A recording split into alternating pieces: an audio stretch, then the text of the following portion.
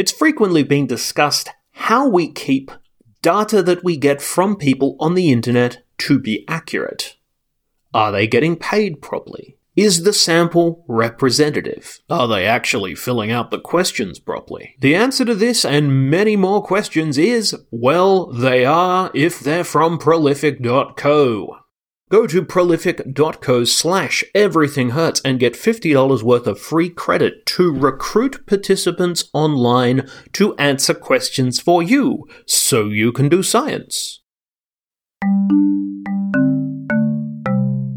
That's one of my goals, is to make people feel like they can do statistics. And so in a small way, to see me mess up and have to debug my code, it makes them feel like, oh, this is a person who is qualified enough to teach me this subject, and she's making typos, she's misremembering arguments.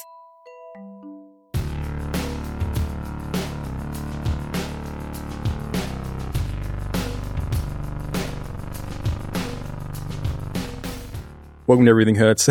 My name is Dan Quintana from the University of Oslo. I'm here with James Heathers from Northeastern University and a very special guest, Chelsea Parlett-Pelleriti, who is a graduate student in statistics at Chapman University in Southern California. Chelsea, thank you for joining us on the show. Of course, I'm so glad I bullied James into it. Oh, it wasn't much of a bullying. You went, you should have me on to look young and talk about young person things. And I thought, you know what, that's actually a pretty fucking solid idea. One of the problems that we have is that we are rapidly aging, and all these things happen around us. Dan's going to have his 97th kid, and I've determined that I'm turning 50, and we're not hip anymore.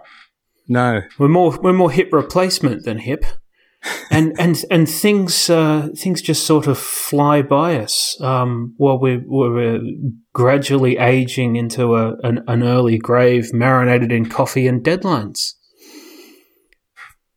So let's talk about some young person shit, shall we?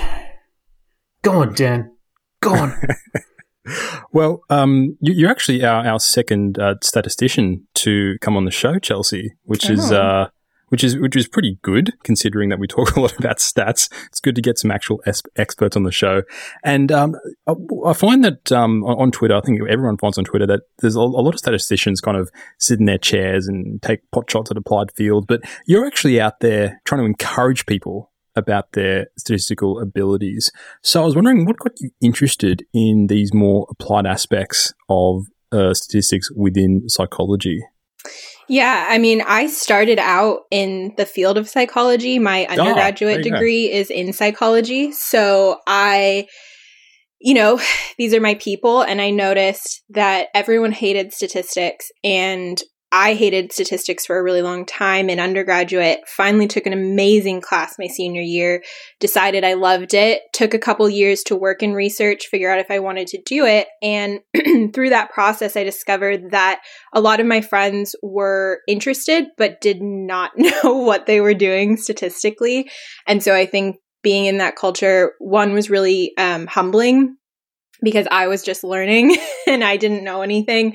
And I was taking math classes left and right. And I realized that a lot of people were making me feel bad about my lack of training. At first, obviously now people take me a little more seriously, but it really made me feel like I want to be the person who is helping other people not feel this way. And I think that's just carried throughout my career, even as I get a lot better at statistics. I still feel that empathy and that connection with people who don't get it and maybe feel stupid because they don't get it.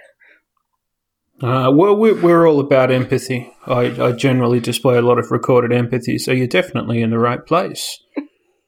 That's most people don't have that response. I think most people start in that same kind of trajectory and then carry on being sort of terrified and annoyed forever. and you said the turning point was a graduate. Who's teaching this magic graduate course? Oh, well, they're wonderful. This was an honors clinical psychology statistics course. It was a year-long course at UCSD where I did my undergrad. And Dr. Julian Paris, who has a Twitter account but never uses it, was teaching there. And I begged him to let me in the class because I wasn't actually in the honors program. And he allowed me to. And I think he was such a great teacher. He really explained things in a way that got me excited about statistics. And he gave us this little tidbit that he said, if you pass my class, you'll know more than most graduate students do about statistics. And that kind of got me really excited because it felt good. I was like, oh, well, I know so much. Obviously, now I look back and I knew nothing, but it made me feel really good and, you know, kind of magical that statistics could do all of this really cool stuff.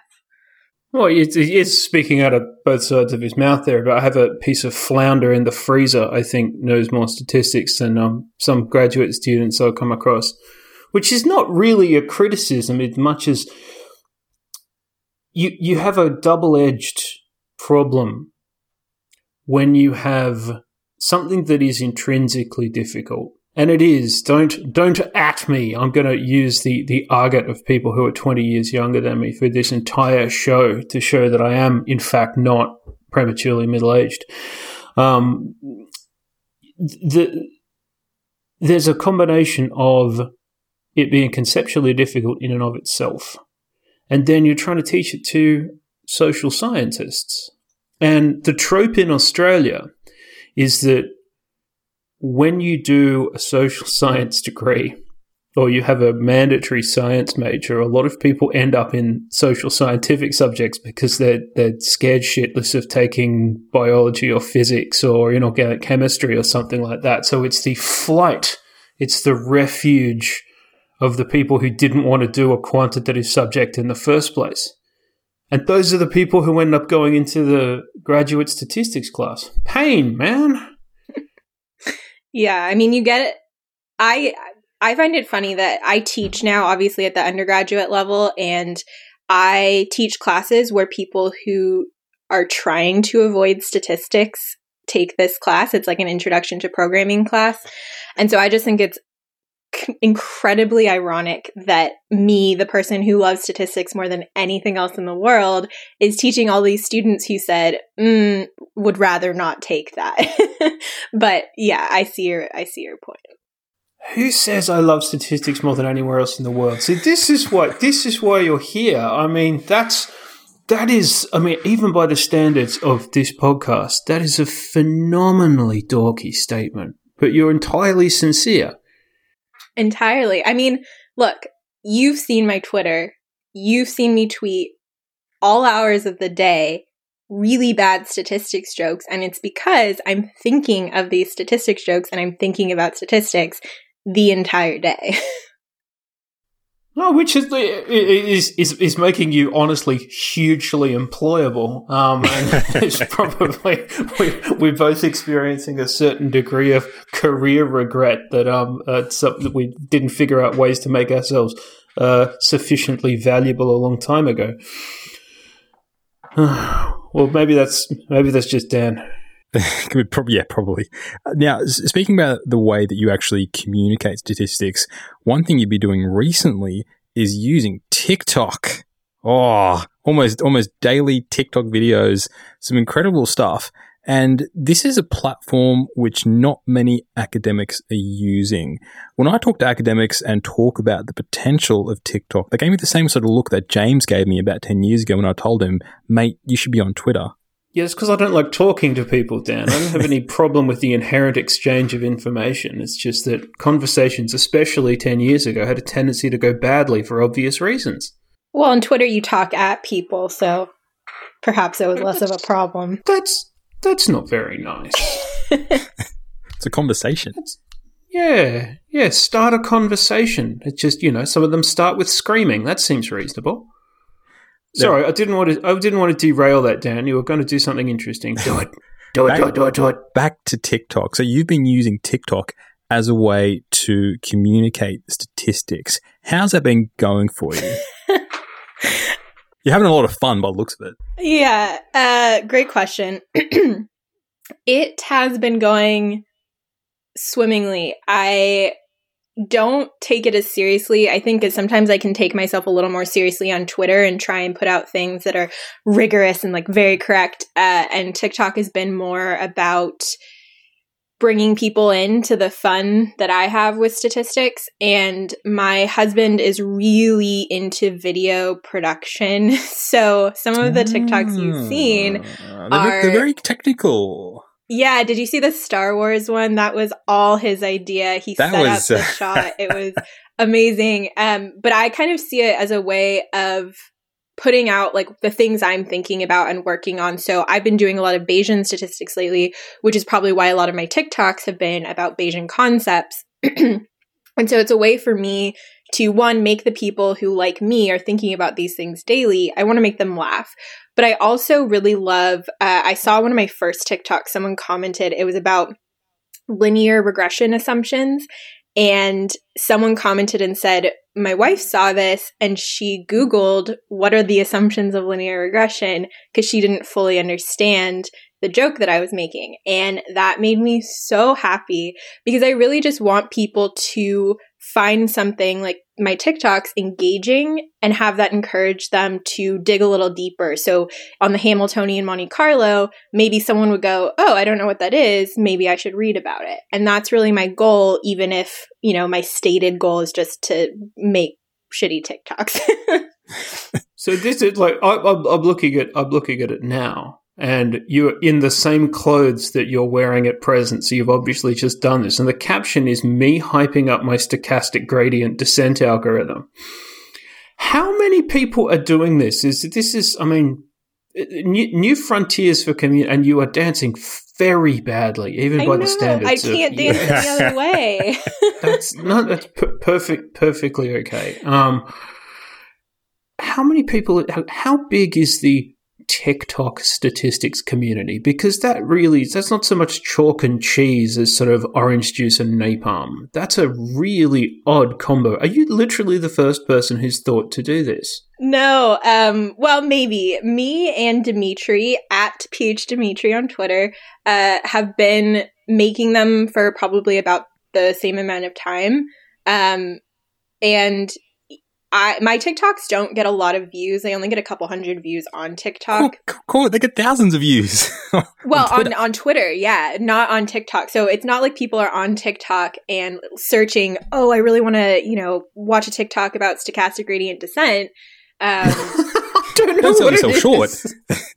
It's more of a platform to create a certain type of content that provides a framework that even when I'm posting them on Twitter, people see the TikTok logo, they see the traditional TikTok effects, and it kind of puts them in a certain framework, or there may be memes that are like particular to TikTok that provide some sort of scaffolding for which I want them to like interpret the joke that I'm making. So yeah, I don't really see much TikTok success, but when I post them on Twitter, people sometimes like them. I think that's one of the reasons that I really like them. This one from like very late last week. It is obviously like academic bitching and moaning is a huge component of academic intercommunication, and in general, I'm in favor of it because I mean it's an alternative to going completely postal and running off to become a scuba diving instructor in the Maldives, and science still needs to get done. This is a 12-second video.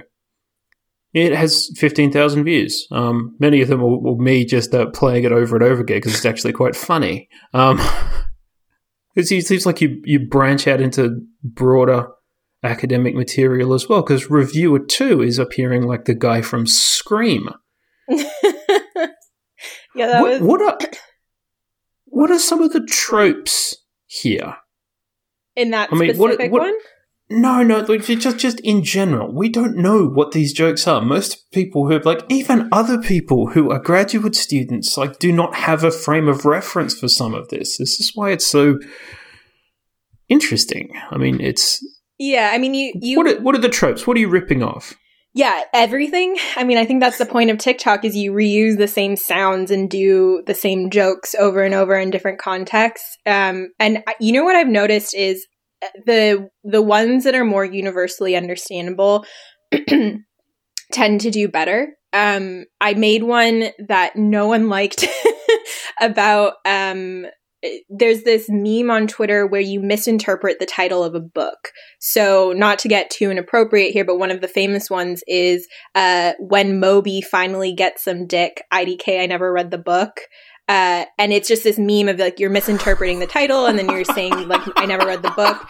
And it's a very TikTok joke. And I made one for the elements of statistical learning. Old people, pause. That's supposed to be Herman Melville. Yes. Right. Just making sure. Sorry. You made did you think there was another one that came out in the internet? I don't know. Moby Dick 2, Return of the Angry Fish. I haven't read the whole series. Yeah. Anyway, so I made one about the elements of statistical learning. And I said something like, when the elements finally start learning statistics, IDK never read the book. And no one liked it. It was definitely too much of a TikTok specific joke. So, you know, I don't always make these for people to like them. I sometimes just make them because I find them hilarious. But I have noticed that people tend to connect more with more general jokes, which is maybe kind of on the edge of what TikTok really is. For most people on TikTok, maybe not for academic TikTok. So, yeah, I mean, there's a lot of tropes. I think using sounds, bad lip syncing are some general ones that everyone gets. But when you scroll through your timeline on TikTok, there's some very, very specific jokes that if you weren't on TikTok, you probably wouldn't understand. Well, there was a TikTok I made yesterday. Usually I cross-post to Twitter, but this one was a very specific TikTok one. I didn't even bother doing it because I don't think anyone would understand it. So there are some memes that are extremely, extremely specific. And the amazing thing is it's incredibly addictive when you actually scroll through the timeline. It just works, and I can't put my finger on why. And I think you struck on something before in that it gives you permission to be goofy. You can if you made these exact same videos on Twitter, you might get some polite applause. That was funny. But the fact that you're doing this within the context, you have a little TikTok thing, people are like, it's a TikTok video, you can be a bit stupid. And that's what I love about it. It takes away that seriousness of, this is Twitter, I'm going to say a serious thing. I always come back to that, I think we mentioned an episode or two ago of that person that's like, you have to be super careful what you're posting on Twitter, your future employer is going to see it. How boring is that? But the fact that you can actually have a bit of fun on TikTok within that sort of safety of this is a TikTok video, I think is a fantastic way of actually opening things up. I mean, there was that example of that oxytocin TikTok I did ages ago. And this was a preprint, 400, 500 reads, that's all right. The actual TikTok thing, 20,000, 30,000 views. And like you said, you can't get much nuance. And people were kind of like, well, you didn't consider this one little caveat. But of course, you can actually draw people. I attach the actual paper to the video and people can sort of see a bit more there. So it's a really interesting medium, I think. Yeah, you're right. I mean, that's why I would never post these videos without that little TikTok logo and TikTok effects, because you're right. I don't think people would respond to it in the same way because Twitter tends to be a little more serious. Even though, my whole Twitter brand is bad stats jokes, it's still slightly different. Yeah, I think it's a whole new way of communicating. And when it comes to communication, I think there's two important things to think about. There's communication between other scientists and communication to the public. There's a few people who are using TikTok as a great way of communicating to the public. Epi Ellie comes to mind. She's an epidemiologist doing some great work and using TikTok to actually teach people some facts about what's happening with coronavirus. But then there's a lot of people who are actually doing science communication in order to speak to other scientists. But in terms of your science communication work, how do you go about actually dividing your time? Do you have mentors or bosses or people going, Chelsea, are you making another TikTok again? Shouldn't you be teaching statistics the old boring way? How do you is that something that you've come up against, both formally or informally? Not really. My advisor is incredible, Eric Lindstedt. He kind of lets me do whatever I want in this kind of science communication area, and he shared my first TikTok in our lab Slack and embarrassed the heck out of me because, I consider Twitter to not many of my real life friends follow me on Twitter. So I kind of consider it I know these people, but they're sort of strangers. And I didn't want the people in my real life to know I make these really bad jokes, but he sent it to all my real life friends. And so he really likes it. And he even sent me, he recently had a paper out on weight sharing in convolutional neural networks, and he sent it to me, and I memed it for him. I made a meme, that meme with the two arms, and they agree on something. Two arm meme, love it. Yeah, and so I made one arm is gym bros, and the other one is this paper, and both of them talk about sharing weights. Because gym, yeah. So he's supportive. I think if I weren't getting my work done, he would feel very differently. But I try and spend my free time, and I said, I'm making memes about things that I'm working on. So I'm not spending a ton of time researching statistics or something to make this meme. It sort of flows naturally out of I just spent 7 hours running a Bayesian hierarchical model. I'm going to make a meme about it. Yeah, it makes total sense. And that's basically my response when people go, how do you find the time to do this? Is if I'm kind of sitting there going, what am I going to tweet now? What video am I going to make now? It's just an outflow of what you're already doing, and it becomes really easy. And with TikTok, you see a meme and you're like, oh man, that's so easy to apply to research, or that's so easy to apply to stats. These things write themselves. Yeah, I have a list of TikToks to make. And so whenever I have a down moment, I'll just go through that list and make a new one. And you got hubby there to help you as well. Yeah, I'm really excited because he and I do not share this love of statistics. It is very much just me that loves it so much. What you did a TikTok specifically about that, his poor confused face as you explained statistics to him, looking all earnest. Yeah, as a side note, it is really helpful to have a non-statistician partner because whenever I'm writing introduction materials, I'll read it to him and see if he can get the gist of what I'm saying. And that's incredibly invaluable. As I get more and more of an expert, it's harder for me to remember the things that threw me off when I started. So making my husband sit through that, which is what I actually had him read something I wrote on Markov chain Monte Carlo, and he had almost that exact reaction. And I said, we need to make a TikTok about this. And he was a good sport and did it. But yeah, so, he and I don't share this love of statistics, but this is a way for us to bring together our loves of me statistics and him video production. And it's been so fun, and I love it because he won't usually listen to me talk about statistics, but if we're making a TikTok, he will. You said his job or his hobby? Video production. It is right now a hobby, but is maybe a job when the economy gets better. Right, I see. Okay. Do you have, I'm going to run down the list of modern things I've heard of here. Do you have an Instagram? Yeah, I have an Instagram. It's mostly just to post my TikToks and then the drawings that I do for illustrations. I like your drawings. You haven't done one in a while. I haven't done one I know. TikTok kind of replaced that. That, to be honest, I don't even think I know my handle. It's probably at Chelsea Parlett on Instagram. Because you definitely have a Discord. I do. Did you join it? A Twitch? No, I don't know how that works. Didn't I send you a link? You just click it. Oh, right. Okay. Well, it scared me when I knew it was something I was unfamiliar with. And anything invented in the last 10 years, obviously, is dreadful. No, I got distracted. I know what it is. Twitch. Talk about Twitch. Yeah. This is like the whole full court press spectrum thing on platforms here. Look, you've got to understand, people who are listening to this might not have heard of some of these. Of Twitch. Okay. Yes. Yeah, totally. Oh, yes. Absolutely. Yeah, I mean, Twitch, I think it's really ironic because I gave up social media my senior year of college, which to be fair was a while ago now, but I think it's really funny that now I'm on all these platforms and it's, you know, it's not me. Like, I don't do a ton of social media, it's mostly Twitter, but Twitch is a streaming platform that mostly people use or associate with gamers, streaming games that they're playing. And I started using it because, even before all of this coronavirus shutdown, I wanted to lower the threshold for participation for my students.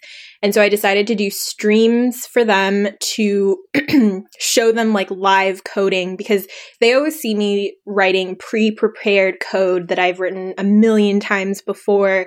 And so I made this that we would work through some problems where I would live code them and they would get to see what does a real data scientist do when they're coding. And so I started it with that, and I do those regularly for them. But I recently made one to play stats-themed games on Jackbox, which is a platform where you can remotely play games with people. So I made some stats-themed trivia, and we had a stats game night, and it was super fun. James didn't come, even though I specifically invited him. I told you. I got a phone call. Yeah, next time. I'll put a prompt in that's specifically for you. I promise. Next time you are playing statistics-themed Twitch games to participate. Sounds wonderful. And not complain. Whoa. That is a high bar. I appreciate it. That's perfectly all right. Look, don't be thinking I know what a Hamiltonian Monte Carlo is. I might actually learn something. Now, Dan has it. Michael Badencourt played with us last time, and he's the one who's coded a lot of this up for Stan, one of the really popular Bayesian packages, so he could teach you. You know, we have a lot of experts playing these games. You see, Dan has a Twitch. Dan has played around with this in his effort to, but yes, and I even looked at it once, and it was I think this was more by circumstance than by design. What he was doing was horribly boring, but you're absolutely right about the context of what does a data scientist do. This is me Googling the thing I've just failed to understand. I have forgotten how to terminate that particular line with whatever I'm typing. That doesn't work. What have I actually done? There's a huge disconnect between dicking around with whatever you're trying to code or however you're trying to debug some shit that someone else wrote from Python 2 or whatever, and the examples that you get in class or any other form of didactic education where you go, push the button. Now look at that. Yours will be just like that. Damn, that's setting people up to either fail or get horribly confused when it doesn't shake out the right way. Yeah, it's all dicking around. Like that's literally all we do. And for that example, what I was streaming was I was streaming the creation of a paper. Not only the coding, but also the writing. This was something that I could do because this was a sole author paper. So I thought, let's give it a go. Let's see what happens when I actually, this was my synthetic data paper, which came out a few weeks ago. So last summer, I started doing it. I'm like, all right, what happens if I go completely from scratch, doing the analysis, figuring out what the error is, Googling it, writing it up, going back and forth, tweaking with my figures. And I think I did a series of 10 videos, each about 40 minutes each, which goes basically from the beginning of me actually starting this paper. I already had a basic idea of what I was going to do, and you can see the entire thing, how it actually progressed. I think it's the most transparent thing I've ever done. And it was also a little experiment of, will this actually make me work more efficiently? If I know that people, I'm assuming not many people watched it at all because it's very niche, but the fact that people also parts of it were incredibly dull. Yeah, of course. But that's what it's like writing a manuscript. That's what it's like coding. It's you just going, it's true. Okay. Yeah, it's absolutely true.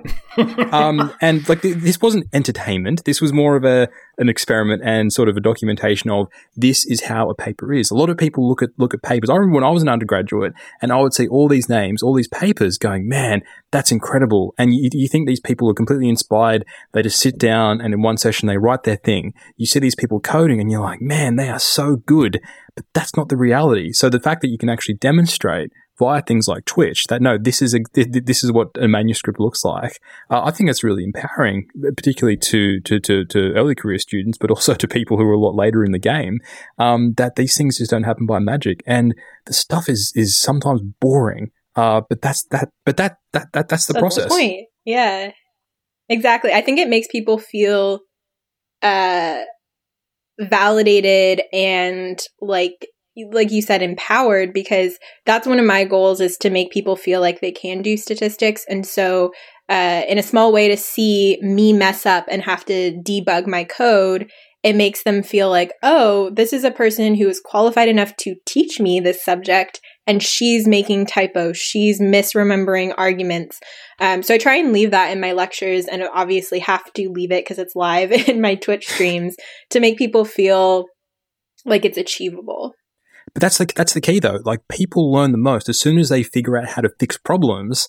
Like, for me, R all clicked all of a sudden as soon as I knew how to write, how to Google stuff in R. As soon as I figured out how to read the documentation properly, because that isn't clear, and how I figured out how to write the actual things in R, how to search for R things, then everything just came into place. No one taught me that. But watching someone live stream, you could actually see, oh, that's how they Google that. Oh, that's what the documentation means. And people aren't teaching this, because all these lectures that you see online is like this perfect thing. And I've done them before. Like, I'm not throwing stones. I've done the lecture where all the code is all there, and we all have. But that's not the reality. And I think we're really doing our students a disservice by trying to pretend, not pretend, but actually not showing the mistakes and how we actually problem solve and solve all these things.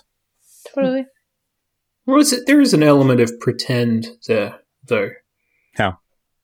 Because the lecture is performative in general. You don't have time to really pursue and do everything from scratch. I've seriously prioritized in talks over a very long period of time reproducing, even when you reproduce stuff that you know and you write it down yourself live. Because there's a kind of a generative act, it looks like, one, you know what you're talking about, and two, it's a better descriptor of a process. So I've got in some shit previously for, like, you've done no preparation for this talk. I go, oh, cool, I've done no preparation for this talk, but just give me a whiteboard marker, I'll sort this shit out. And even when it's, and that's not even making mistakes. That's just producing what you know, right? In that kind of context. But it's still a lot more. I don't know. It frees people up to ask questions. Mm. It lets them know what's actually sitting behind the curtain, in a way. Obviously, it's you know who the audience is if you're talking to people in a room. I wonder who the audience is for these things. I wonder how many people have watched your making mistake Twitches. But at the same time, they're getting 1 million billion hits. You accept in the beginning that this is, there's niche, and then there's Hamiltonian Monte Carlo TikToks. But you know what I find? That the audience comes from outside of Europe and the States. For my stat stuff on YouTube.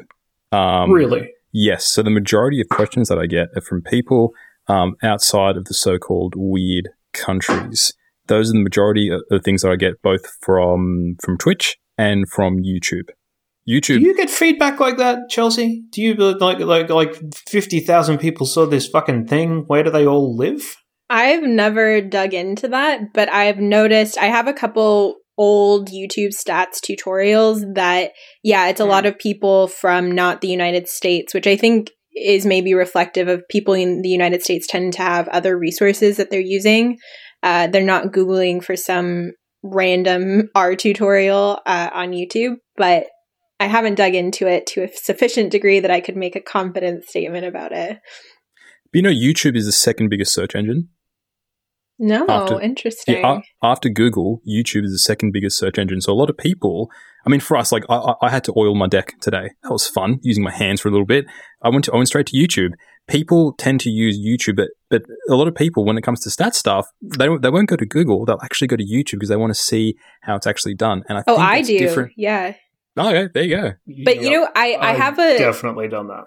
Yeah, I have a list separate from my TikTok list of things where, at a certain point you get to a level of statistics where people don't find it useful to make videos about things because you're one of 40 people in the world that are going to need to know this.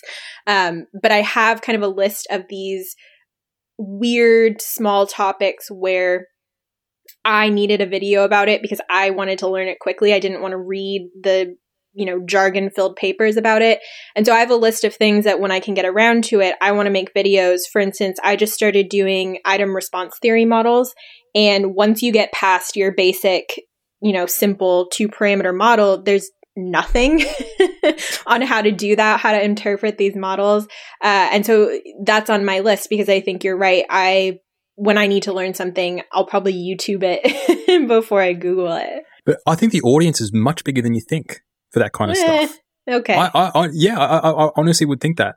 I don't know. Like people always think, oh, I don't want to start a podcast. I don't want to start a blog. I don't want to start tweeting because my thing is too niche.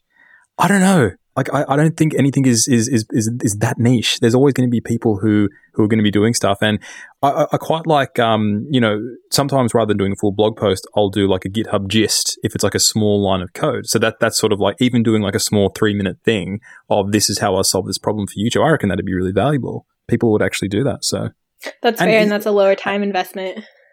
It's lower time. I learn from making these things. I think I know a concept, and me trying to explain a video and do a thing is like, that's how these things connect. So it's that old adage, if you really want to understand something, try and teach someone. And making these videos really helps, especially if you're doing them live. Nothing like live coding. Yeah. I've done that once. That was one time too many. Coding, or what were you doing? In a lecture, taking raw data and analyzing it fully with a bioamplifier in the room. Nice. Yeah, of course. I picked the wonkiest person. I know. He stuck everything on him, and his ECGs just little decals and middle fingers popping up, and it all went completely to shit. That was good fun. Greetings, scum. I speak to you from a land beyond the grave. I'm just kidding. This is the mid-roll of the podcast, and I'm here to tell you about Prolific.co. Go to prolific.co/everythinghurts, and you'll get $50 free credit that you can spend paying people to answer questions for money on the internet. At the end of the day, that's what social science research is a lot of the time these days. Paying people to answer questions on the internet. If you do that, you have a variety of concerns. Is my data representative? Good question. Are my participants being ethically compensated? Another good question. And can I trust the numbers that I'm getting? Prolific is a company started by researchers specifically to answer those questions on an online survey platform. And that's why we think it's a good idea. So, go to prolific.co/everythinghurts and find out for yourself.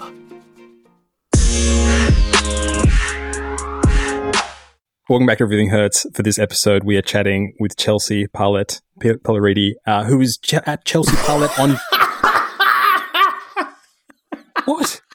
I joked about you getting the name wrong, even though it was straightforward. It was bloody well not. It was there. Well, okay. Chelsea, don't do it again. Don't, Chelsea on Twitter. We need to follow Chelsea on Twitter because she posts some really good stuff. And on Twitter, she's Chelsea Parlett. That is one word. How else can people find you online, Chelsea? Twitter's the best way because anything that I do is also probably going to be posted on Twitter. I also have a YouTube channel, but it's mostly for my teaching. So if you want to learn about Python or computer science, you can follow me. I think it's at Chelsea Pallariti there. TikTok is Chelsea Parlett Pallariti, and Instagram is Chelsea Parlett. But if you truly want to get the essence of who I am, Twitter is the best place to do that. We'll post all those links on in the show notes. People can follow you. Now, one thing that I've been seeing is that a lot of people are doing these TikTok collaborations. So the TikTok's something that myself and yourself are using, Chelsea. James, is this something that you'd be interested in? What do I have to do? A TikTok collaboration. You might have some ideas, Chelsea, of what can be done here. Yeah, well, Can your genius video editor husband have me fly in the window and hit Dan with a toffee hammer? If you want that, he can provide that. What a nice man. He is a wonderful man. Anytime I ask him, can you do this? His answer is always like, yeah, I'll figure out a way. And he makes some really great effect. But if you have a smartphone, you just get it out and you make a video and you record yourself. And then we put it together in a TikTok. That's one thing I learned is that TikToks can be edited outside of TikTok. Really upped my TikTok game. But yeah, we should do one where there's a TikTok sound. I think it's from Smash Brothers. I don't really play video games. Video game one. Yeah. And it's like, choose your character. And I think the three of us are very different and should be different characters, like different reviewers for a journal, because I would be so nice. James would maybe not be so nice. He might yell a lot. And Dan is somewhere in the middle. I don't yell in reviews. There's a certain degree to which they're not very well. Some people don't enjoy the outcomes. But it's not untoward. It's just stringent. Let's make one and have it ready for when this episode drops. We are going to make a TikTok, an official episode TikTok. An official episode TikTok. Wait, James, are you going to get a TikTok? How the mighty have fallen. And how we suck too. What? Are you going to get a TikTok, or are you just going to send us a video file? Let's have me not get a TikTok. I think you should. I'm trying to convince Daniel Lawkins to get one too, because he said he was quite impressed with my TikTok. So I said, when are you getting on? Because I would love to see that. Just a shirt a day from old Dan would be good. His poor wife is going to have to go buy like 70 more shirts for him. Larkins. Oh, that's right. He doesn't buy his own shirts. Oh, okay. We're getting extremely specific now. More. So I want to return to something that you said before, and you said that these are a provocation. I mean, it's like the idea. A lot of psychom traditionally has been explaining stuff.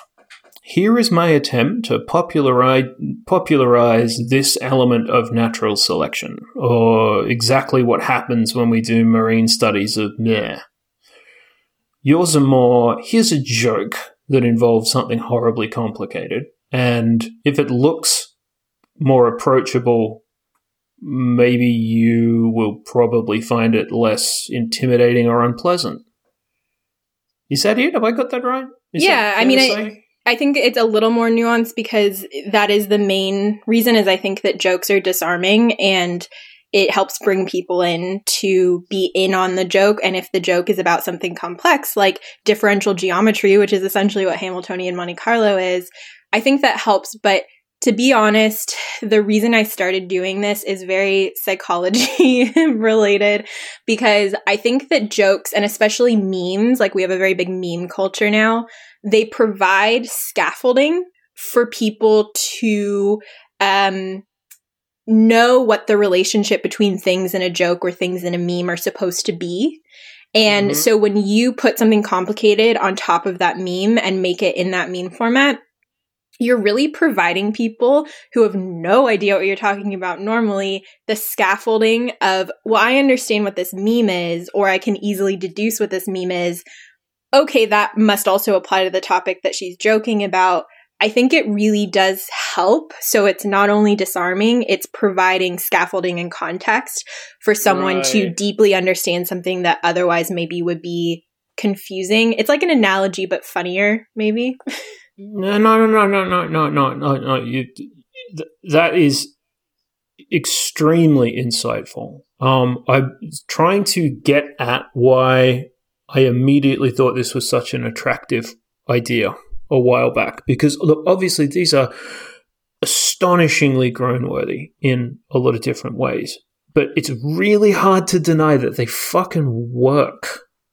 I think you're absolutely right. So I want to pick your brain about something else. I don't think I've ever seen anyone do SciComm on Instagram well or properly or in any way that's interesting, which to me consists of two genres. One is I have really good teeth, and this is me standing next to science. And two, I met someone or something that is of scientific interest, and probably here's me standing next to that too. So that's not, it's not communication about an idea. It's not for anyone. It looks entirely like a promotional vehicle for the people who do it. Have you seen this done like in a more sophisticated manner, I suppose? On Instagram? Is there anything? Yeah. Not really. I think Instagram is really hard for SciComm, and that's why I don't care to spend that much time on it. Because there's not great ways of interacting. I think Instagram is a really great way, as you're saying, of displaying things.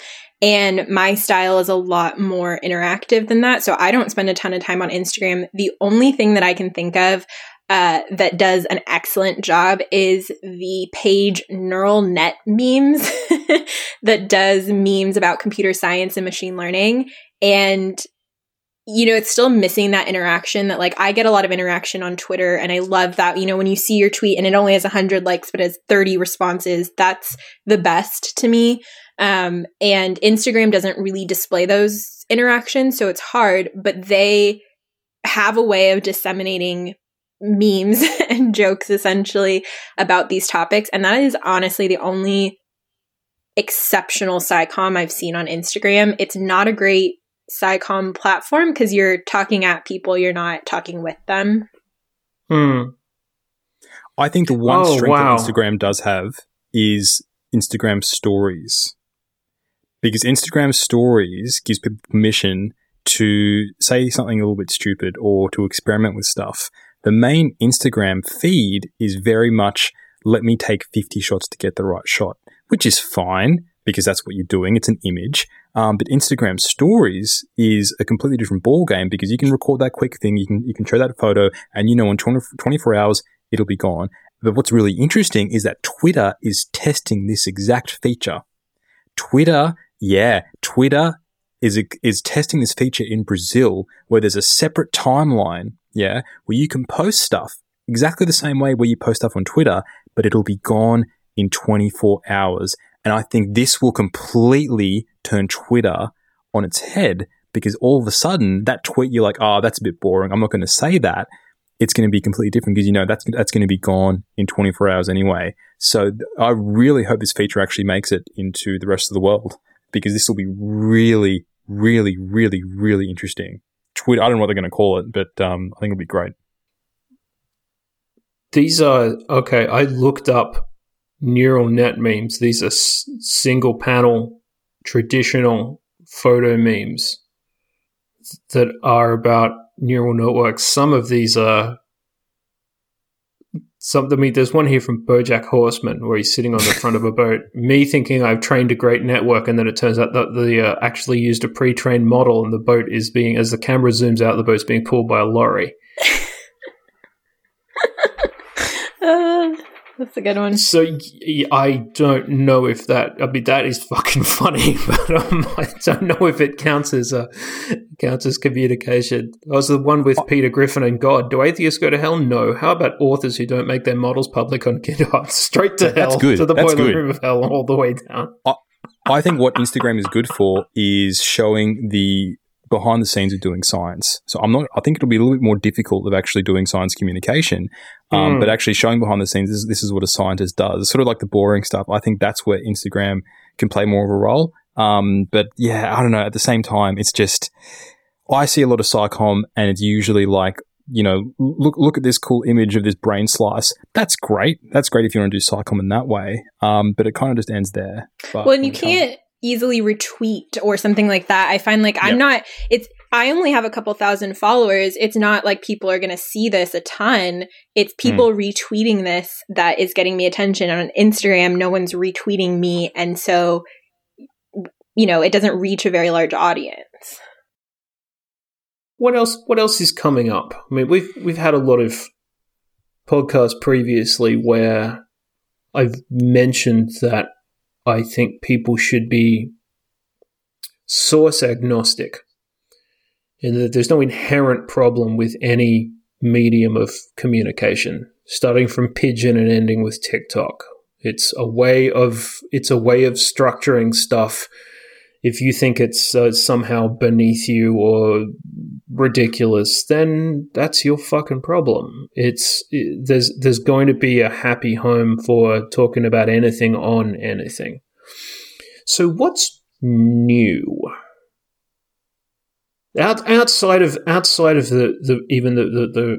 framework of science communication, I don't know young people. I run screaming from the room when I walk into it. But if I was sort of like 12 to 21 right now, what else is starting?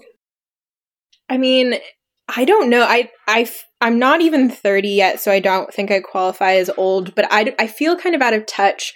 I don't find out about things until they're sort of at their peak. TikTok is, I think, going to get a lot bigger. I've already seen a huge increase in, like us, these Twitter people migrating to TikTok. And I mean, even if you look at my timeline, people tend to like my TikToks a lot better because I think it's easily digestible. So I project exponential growth, the good kind, in that. But I think Twitch is going to get a lot bigger with academics. There's already a lot of great people. Nick Wan is on Twitch occasionally streaming data science in the way that we were talking about. And I think that people are going to get a lot more into that as we start to see that platform as less of a gaming and, hot girls platform and more of a way to communicate with a broad range of audiences. But I don't know. I don't know what the next app is. I thought it was going to be Byte, but I think TikTok has it beaten for now. YouTube's doing competitor as well. Oh. Well, they own video, long form. So they want to get in on the action. Yeah. Interesting. All right. So Twitch is, I mean, those are, I didn't know about the women. I thought it was just for computer games. Well, it's hot women playing computer games. Oh, hot women playing computer games. Sometimes they just sit there and people give them money, but yeah, typically. Wow. I didn't. Nice work if you can get it. Yeah, cured that fucking problem through the absence of the noun and the adjective. That's interesting. Yeah, so the whole sort of you think the kind of 16 to 25 young male interests thing is going to wear off that. I mean, it makes perfect sense. I mean, there's been a few entries into that kind of space. We digged about with Periscope for a while. And that was similar. And there was something that was either supposed to be integrated with Twitter and either went away or it didn't work. I can't remember what happened to it. We use Periscope all the time. Yeah, didn't they? I thought they had some horrible integration problem and it No, it's working well. Every time we stream. Right. We're gonna stream a lot more stuff on Periscope. Are we? Yeah. And now Facebook Live is doing their stuff, Instagram Live. And the thing about all these platforms is they prioritize the live stuff. So anytime you see something live, it comes to the top of the stream. Right. They're loving the live stuff. Okay. How do more busy people prioritize that? You put it on in the background. Oh, right. Okay. That's how I watch your streams. While I'm working, I have dual monitors. One monitor is Hertz Podcast. One is my RStudio. Oh, right. Okay. That's actually quite heartening. I'll be sure to get closer to the camera and yell more. Now I actually have a good camera. Oh, why break a habit of a lifetime? The other thing that I wanted to quickly chat with you about, Chelsea, was you mentioned to me that you were writing a book. That's exciting. I'm writing an online course. Yeah, Course? Yes, I don't know how to describe it. So I've noticed that there's a lack of truly introduction Bayesian materials. The exception would be a book that I edited for Will Kurt. He wrote a really great one for No Starch Press. But I'm writing a course to teach people basically from scratch. If you know linear regression, you know enough to take this. And it'll be a short online course about how to apply Bayesian models to research. So a lot of intro Bayesian courses just teach you, well, this is the probability of a heads being 40% or something like that is of no practical use. So I'm taking it a step further and I'm using the BRM's package in R to teach people how to both do model comparison and parameter estimation in the Bayesian framework. And I'm really excited. I think it's going to be coming out early summer. So whenever that's out, follow me on Twitter and I will tweet about it. But I'm really excited. I think it fills a gap for people who are interested in using this, but, aren't interested in differential geometry and all of the math that you need to technically do all of these analyses. So if you can do a regression, you can do the course. Absolutely. In fact, that's why I love the BRM's package. I'll plug it here. I plug it like every day on Twitter. It uses the same syntax in R that a typical regression does. And while there is something dangerous about letting people roam free with a framework they're not familiar with, I think it really helps people who are trying to dip their toes in. And I've fallen in love with that package and I tweet about it all the time because it's just so accessible. And I think with a little bit of training, it's really manageable for people and you're not having to learn how to do the really complicated coding that usually comes with doing Bayesian analyses. So highly recommend, 10 out of 10. What is your take on that idea? Because there was that famous quote that letting psychologists use linear mixed models is like giving a shotgun to a toddler. And a lot of people have said, these tools are becoming too easy. I've said this when it comes to meta-analysis. People have been using comprehensive meta-analysis, which makes meta-analysis almost too easy. What's your take on the fact that a lot of these tools now are making it very easy and people are getting these numbers and now they're like, look, the numbers are here and they can plug these numbers into their papers, but they might not necessarily be right. How do you approach this? Yeah, that's a great question. I mean, I think I had a bigger problem with it earlier on.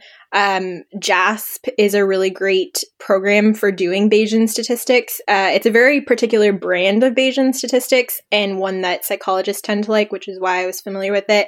And I used to always say, like, it's wonderful, it's open source, but I'm concerned because I don't think people really know what they're doing. They just see a Bayes factor and they replace their p-values with Bayes factors. And I do have a concern about that. And I think there is a sense in which you should never do your analyses without talking to a statistician. I know that's not always possible. That's why I started the casual consulting that I do so that people who can't afford thousands of dollars for consulting can buy an hour of my time to talk with me about statistics. But I think it's a big problem, but I think anything is going to have that problem, and making things inaccessible to people is not going to fix the problem. You're just going to make people really upset and they're going to use even worse methods. So I see the point, and I'm always trying to point people in the direction of, well, you're doing this. Do you know why you're doing this? Or do you know how this works?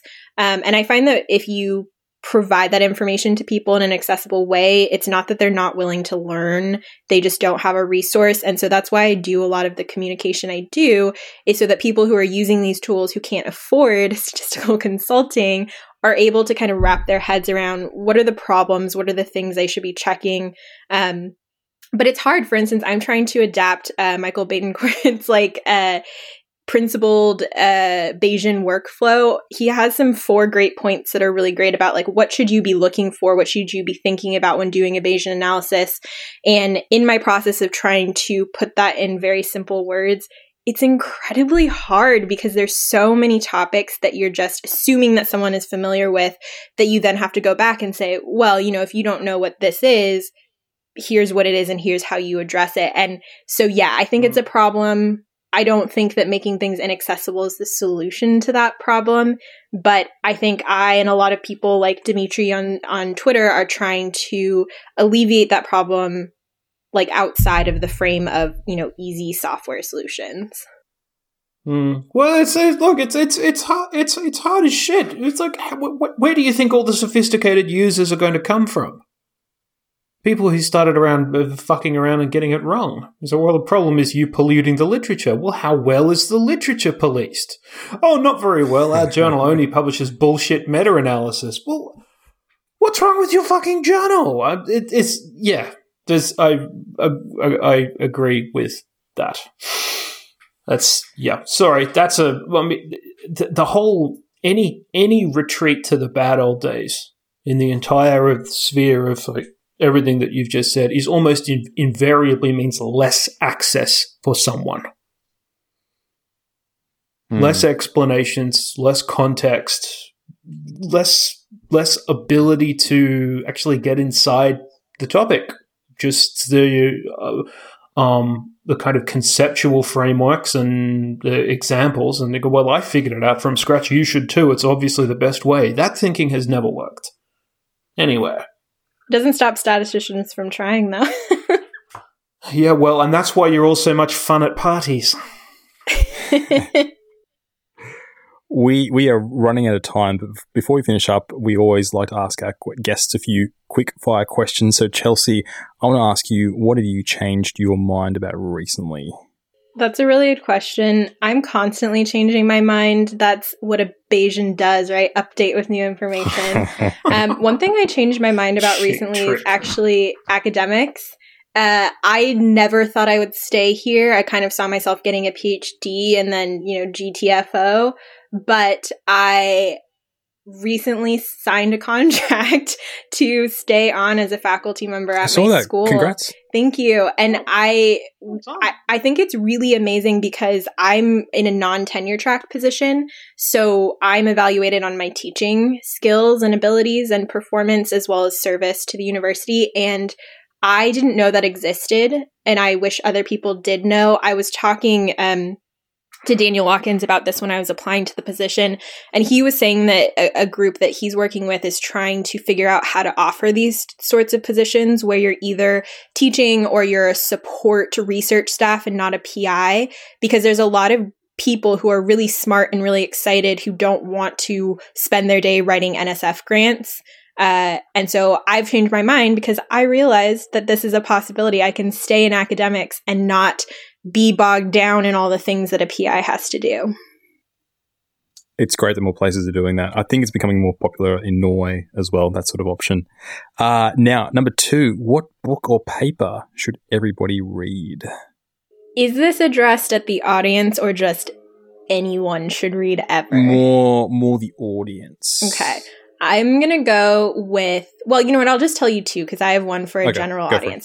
The general audience one, everyone needs to read A Phantom Tollbooth. I am obsessed with that book. I've read it so many times since childhood, and it really introduced me to the type of sci-com that I do now. There's a lot of great math jokes in that book, and I think that it gives people an idea of how you can have fun while learning something.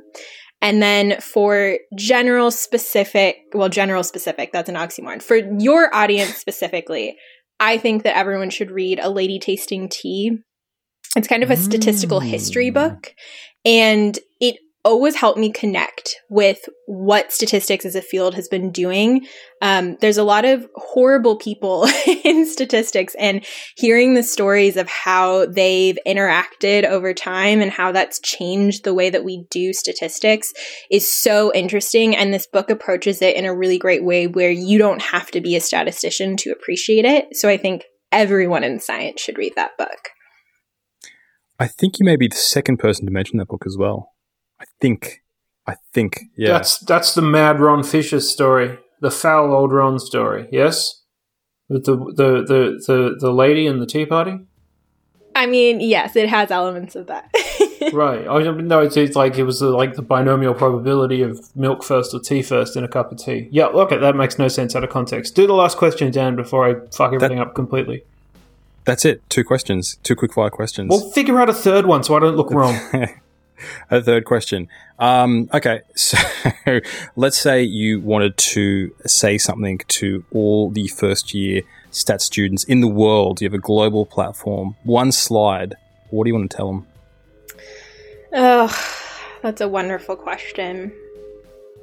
I think if I'm going to be honest about what I would say if you really put me in that situation, I would tell them that this is going to be really difficult. It's going to be really fun, and that you totally have all the resources you need to succeed, but you're going to have to work really hard to understand all of this stuff. I think that is what I would tell them, because that is my feeling, that you need acceptance and to welcome people with open arms, but you also need to expect rigor. And I think I would like to tell people, you're welcome here, but you've got to work hard to stay. Sounds like a class that I'd take. Chelsea, thank you for joining us on the show, and everything you've mentioned we are going to chuck up on the show notes. Sounds good. Thanks for having me.